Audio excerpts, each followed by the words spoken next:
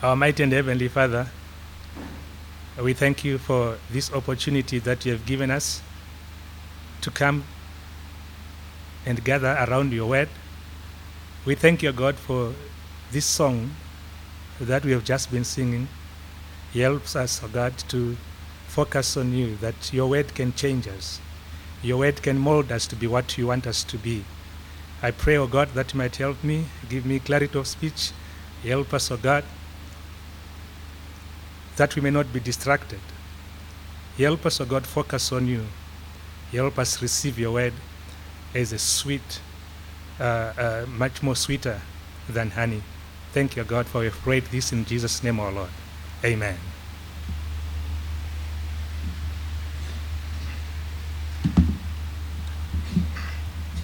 This morning, I want to talk about a subject that I think I'm not qualified to talk about it.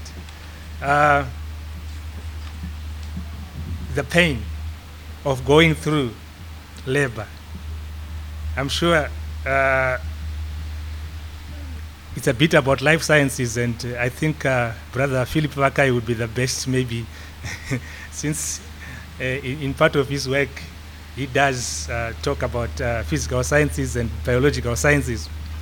To those who are in the health profession, they maybe understand this subject, the pain of going through labor. Mothers, they do understand what I'm talking about. But perhaps fathers, it's something that they don't really know. I don't think perhaps I'm really the right man to talk about pain of delivering a baby. To all our mothers, we have gone through labor. I'm sure you still testify that it is an experience. If one had this soul will, it should not be repeated. You cannot recommend it to anyone. I'm sure mothers will agree with me. The pain associated with it is indescribable. You can't describe. I can't tell you.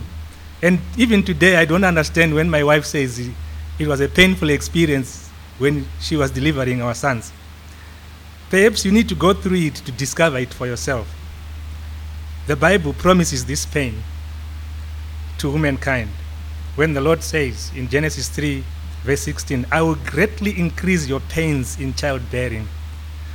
However, often when the delivery is done, all the pain and sorrow vanishes.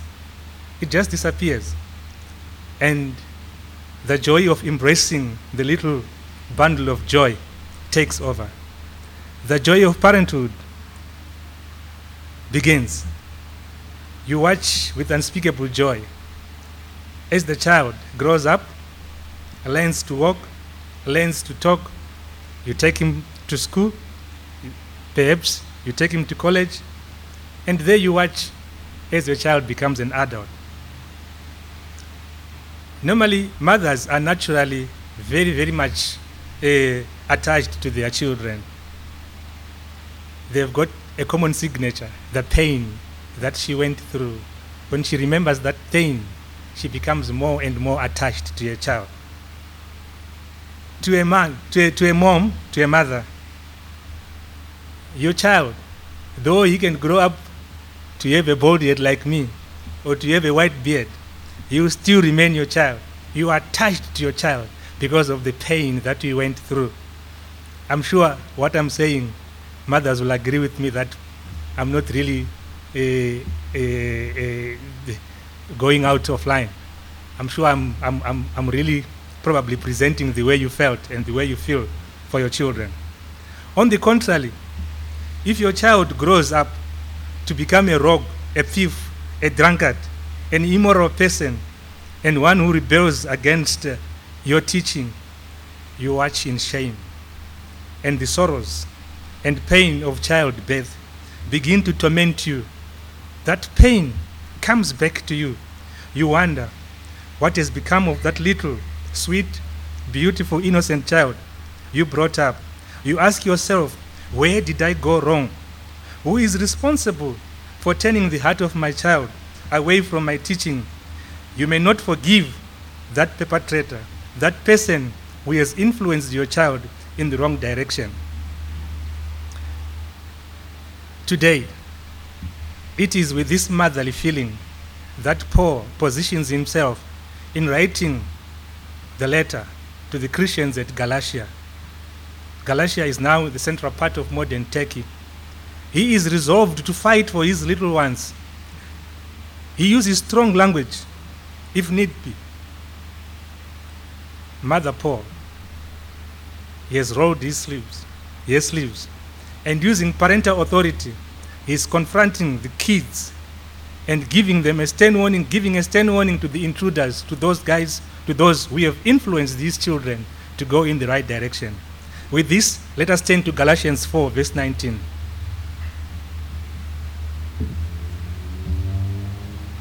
If you have got it from a Bible, one teacher of mine, sometime when I was a young boy, he taught me to remember how to go to locate Galatians.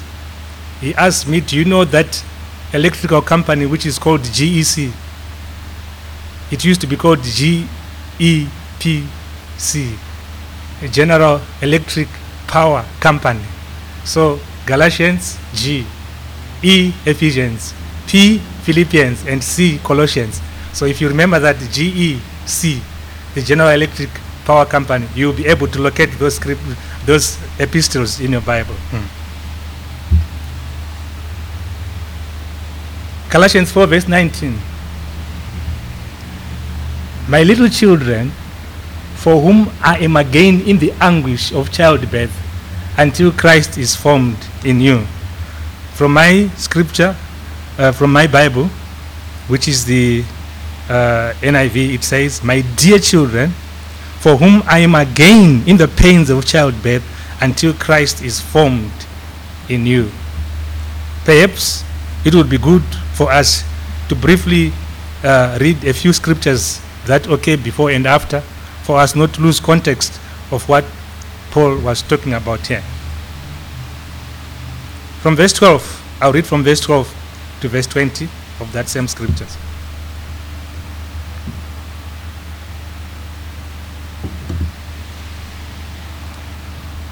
I plead with you, brothers, become like me, for I became like you.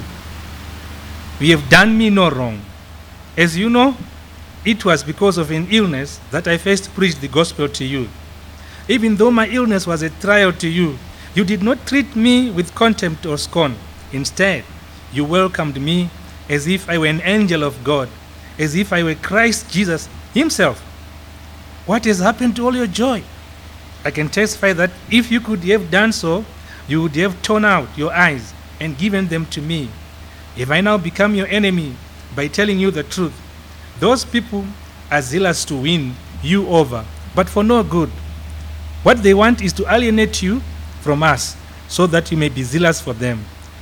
It is fine to be zealous, provided the purpose is good, and to be so always, and not just when I am with you. My dear children, for whom I am again in the pains of childbirth, until Christ is formed in you. How I wish I could be with you now and change my tone, because I'm perplexed about you. I want to take you a bit into the book of Galatians, but I'll just be talking as a way of referencing as we go along. There's a problem here. There's a problem in the Galatian churches. These were churches that Paul had founded during his missionary journeys. The Galatian believers, we had believed, were now quickly turning away from the gospel of grace, the gospel of the grace of Christ. And they were now accepting a different gospel, which was not really gospel. You can see that in chapter 1, verse 6. They were now being persuaded to divert their attention to a gospel which was not a gospel at all. Paul actually describes it as no gospel. And he says, even if an angel was to come and teach you things that are contrary to what we have spoken to you, do not accept it. So here was a problem in the Galatian churches. Those people who followed Judaism, or in a way the Judaizers, They had a false teaching that was now trying to push the hearts of the Galatian churches, the Galatian believers, to stop or to mix what Paul had taught them, and now they were diverting the truth and telling them that now they needed to observe the law. Faith alone was not enough. They needed to observe the law. You can see this in chapter 3, verse 10. They were even emphasizing that they needed to get circumcised. They went on to talk about them observing special days, months and seasons and years. So the Judaizers were coming in to trap these people. We had received the word gladly. We had received the gospel of faith gladly. The Judaizers were trying now to confuse the Galatian believers. The Galatians had been running a good race. So says that scripture, if you read it in chapter 5, verse 7. The Galatians were running a good race. In other words, they had accepted the gospel as preached by Paul. But now, there was a problem. They were regressing in their faith and getting themselves burdened by a yoke of slavery, burdened by coming back to observe the do's and the don'ts that the Judaizers were bringing into these churches. The Judaizers' teaching was more like move on from faith to works. In other words, recant your faith and come to works. Come and keep the commands. Come and follow the traditions that have been cited from the spirit to the flesh. You can see when Paul is writing this wonderful letter, he's making a very big argument on the superiority of faith in Christ versus the keeping of the law, versus the observing of the law. The teaching of the Judaizers, according to John Piper, he says it was not radical and humbling as Paul was. In other words, it was an easy follow. It was easy. Yeah. It was appealing to people who wanted to be religious and moral, but did not want to become party in the hands of God. It was appealing to those people like the Pharisees. Remember when the Pharisee goes to pray, he says, Lord, I do tithe, I do this, I do. He was citing the things that they were. It was just that thing that was appealing. Unlike the men who went before the Lord and said, Lord, forgive me, a sinner. And the Lord says, the man who got justified was the one who prayed a prayer of faith. The Judaizers were influencing the new Galatian believers to turn away from the gospel of faith to the gospel of works. It was therefore an error of doctrine. It was an error of deviating from what the gospel says. So this was the problem of the Galatian churches. Now, Paul is at pains because if you read one of the scriptures of Galatians, of the letter to the Galatians, where Paul says, finally, let no one cause me trouble, for I bear on my body the marks of Jesus. He was saying he gave all, he did all for the faith of the Galatians. And now here comes someone who is trying to deviate them from that teaching. He therefore, as a parent, as a mother, he wears the shoes of a mother, like we described as I started the message, that the pain a mother feels for his little children. My little children, so he says in verse 19. He speaks as a parent, both with authority and the most tender sympathy toward weak and sickly children, of whom I travail in birth again. The meaning of this is, for whose welfare I am deeply anxious, and for whom I endure deep anguish. A mother will always be a mother. Though your child can be accused of the most heinous crimes, but that will not change that son. from being your child. This we know as we observe life. Paul is jealous about his children in the faith. He's jealous about his Galatian, and he is feeling the anguish. He is feeling the pain because of the retrogression that is now coming into this church. Let's compare that scripture with what Paul says again in 1 Corinthians 1, chapter 4, verse 15. Even though you have 10,000 guardians in Christ, you do not have many fathers. For in Christ Jesus, I became your father through the gospel. This is what Paul says to the Corinthians, that I am your father. I am your father. He is jealous about it, and because he occupies that position, I think there is parental authority there to help direct his children when they are deviating from the expected way. His anxiety for them, he compares to the deepest sufferings which human nature endures. The language here is quite striking, and the illustration that is used there, I think it does serve as a good a position for those who minister the gospel. In other words, those who minister the gospel, I don't think it should be good news when they hear that their children in the faith are going back into apostasy, or they are going back in the faith. Paul had become a Gentile to win the Galatians. We notice this in verse 12 that I said, if we go back to read, he says in verse 12, I plead with you, brothers, become like me, for I became like you. Paul had to become like one of these Galatians people in order to win them to Christ. This is also emphasized when you read in the book of Corinthians, chapter 1, verse 9, chapter 9, verse 21. It says, Paul, to the Jew, he became a Jew. To the Gentile, he became a Gentile, for the sake of winning people to the gospel of Christ. So Paul, he says, he had to give up his Jewish privileges in order to identify with these Gentiles, in order to identify with the Galatian believers. You notice now, he tells them that you must become like me. That verse which has been written, Paul says, become like me. In other words, Paul was free in Christ.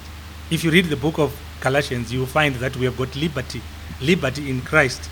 This is what Paul is telling the Galatians, that you must be free.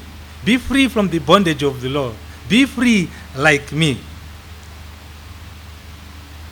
Paul speaks about his children whom he had brought up in Christ. Now he's watching his children. Someone coming to confuse them. Someone coming to steal them by new doctrinal beliefs. What is Paul's desire for the Galatians? What is Paul's desire for these new believers? Verse 19 that we're talking about. It says, until Christ be fully and perfectly formed in you. It is Paul's desire that Christ be formed in the Galatian believers. That is, till you be brought off from Judaism and opinions of the necessity of superadding the works of the law to the faith of Christ. What the emphasis there is, Paul, he wants these Galatian believers not to be held under the Judaism, under the belief that salvation is through works.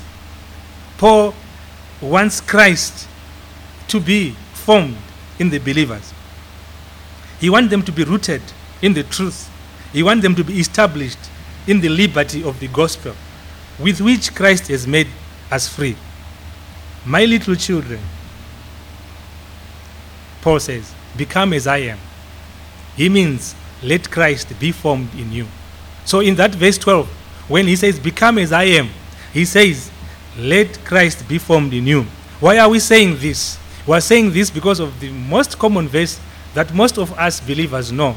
Colossians 2, verse 20, which Paul wrote while he was making his argument about the freedom that we have in Christ. When he says, it was all done by Christ, he says, I am crucified with Christ, and I no longer live, but Christ lives in me. The life I live in the body, I live by faith in the Son of God. So, Paul is drawing the Galatian believers to have this belief that we live by faith in Christ, not through the works that we can do for God. We live by faith. I am crucified. He's a crucified person with Christ, and he's no longer the one who's alive. Just as the formless embryo by degrees takes shape of a man, that embryo inside mommy's womb, so the unformed Christian by degrees takes the likeness of Christ. As he grows in grace, that likeness becomes more and more defined, till at last the Christian reaches the stature of the fullness of Christ. This is progressive. As we grow in Christ, as we grow in grace. The book of Ephesians that we did, it tells us, chapter 4, verse 13, until we all reach unity in the faith and in the knowledge of the Son of God, and become mature, attaining to the whole measure of the fullness of Christ. In other words, there must be a step-by-step, a growth in Christ. We need to imitate, we need to grow, to become, to be formed, to become like Christ. This is Paul's desire for the Galatian believers. Like I told you, this is a short sermon to go through the book of Galatians, but what I'm just talking about gives us the general reason why that epistle Paul was inspired to write that letter to the Galatians. What are the learning points that we get from this part of scripture? Number one, Paul was gentle. He was gracious, but not soft on sin. You must see that. He was not soft on sin. Though you could talk to the people gently, he says to the Galatians, if you read Galatians chapter 3, verse 1, he begins that part of the letter by actually addressing them and telling them, oh, you foolish Galatians, who bewitched you? He was very strong about it. He was very strong about it. Who you were once running a good race. What has become of you? Isn't it? So, and contrast to that, on the other side, he takes a soft spot, a very gentle, very comforting, and he says, my little children, of whom I travel in bathe again. He even goes on to say, I needed to be close to you so that I can talk to you well, so that I can be with you. And on the other side, if you read on, in chapter 6, he even says, now I'm the one who's going to write. You can see how big the writing I'm writing with. I'm writing.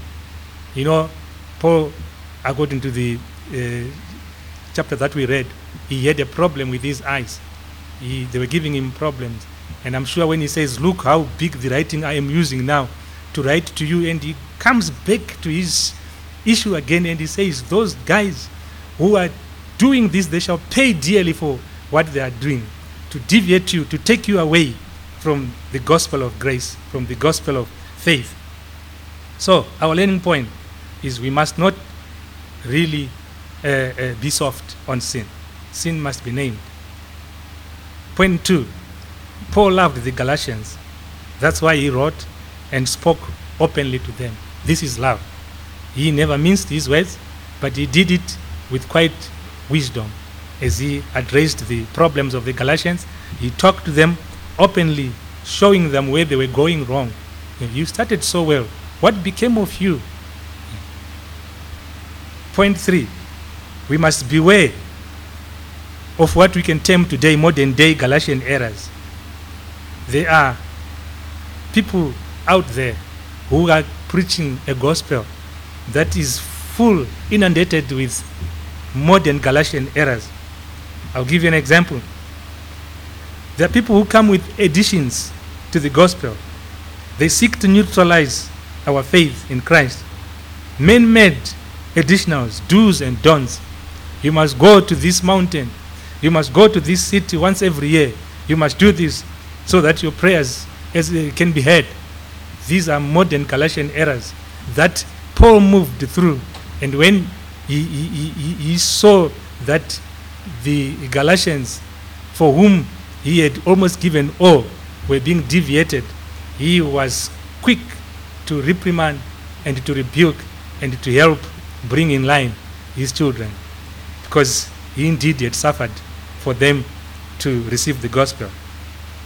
You may have wandered away, point 4, you may have wandered away in doctrinal error, just like the Galatians. There still is room. Thank you.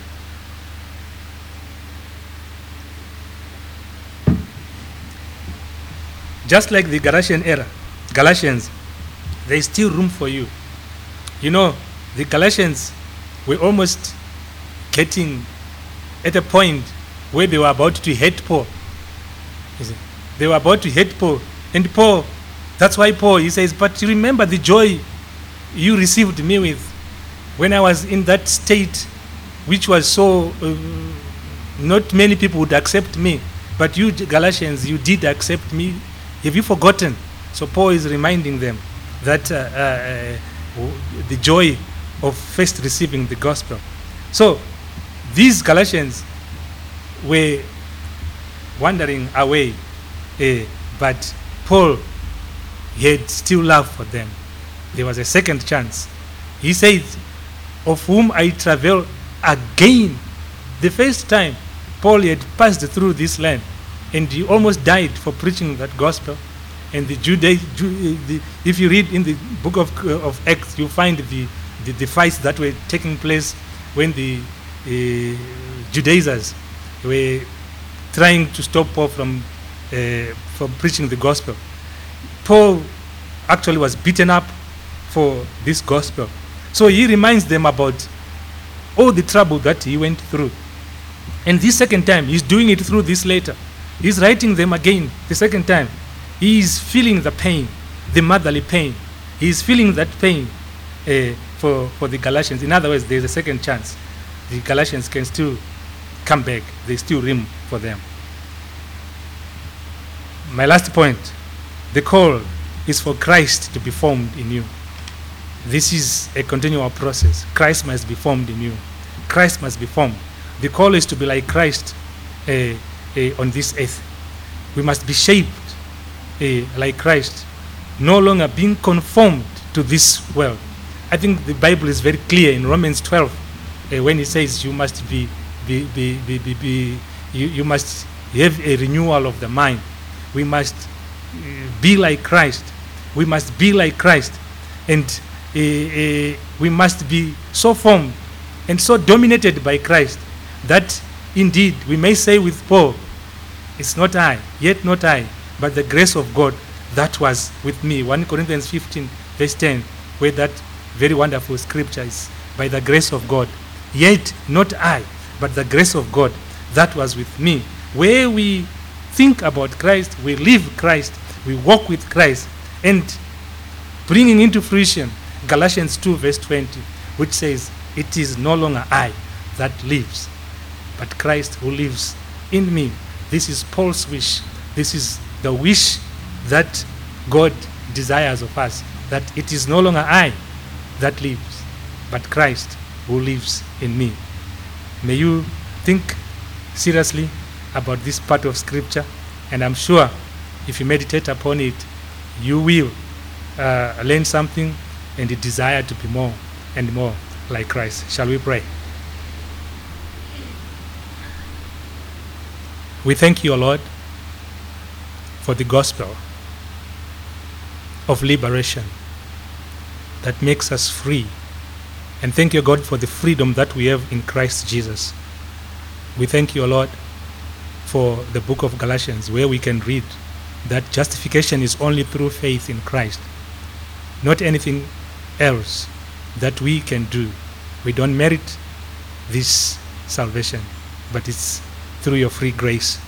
It is my prayer that as Rustenburg Baptist Church, please, Lord, help us to be formed like Christ, to be more and more like you.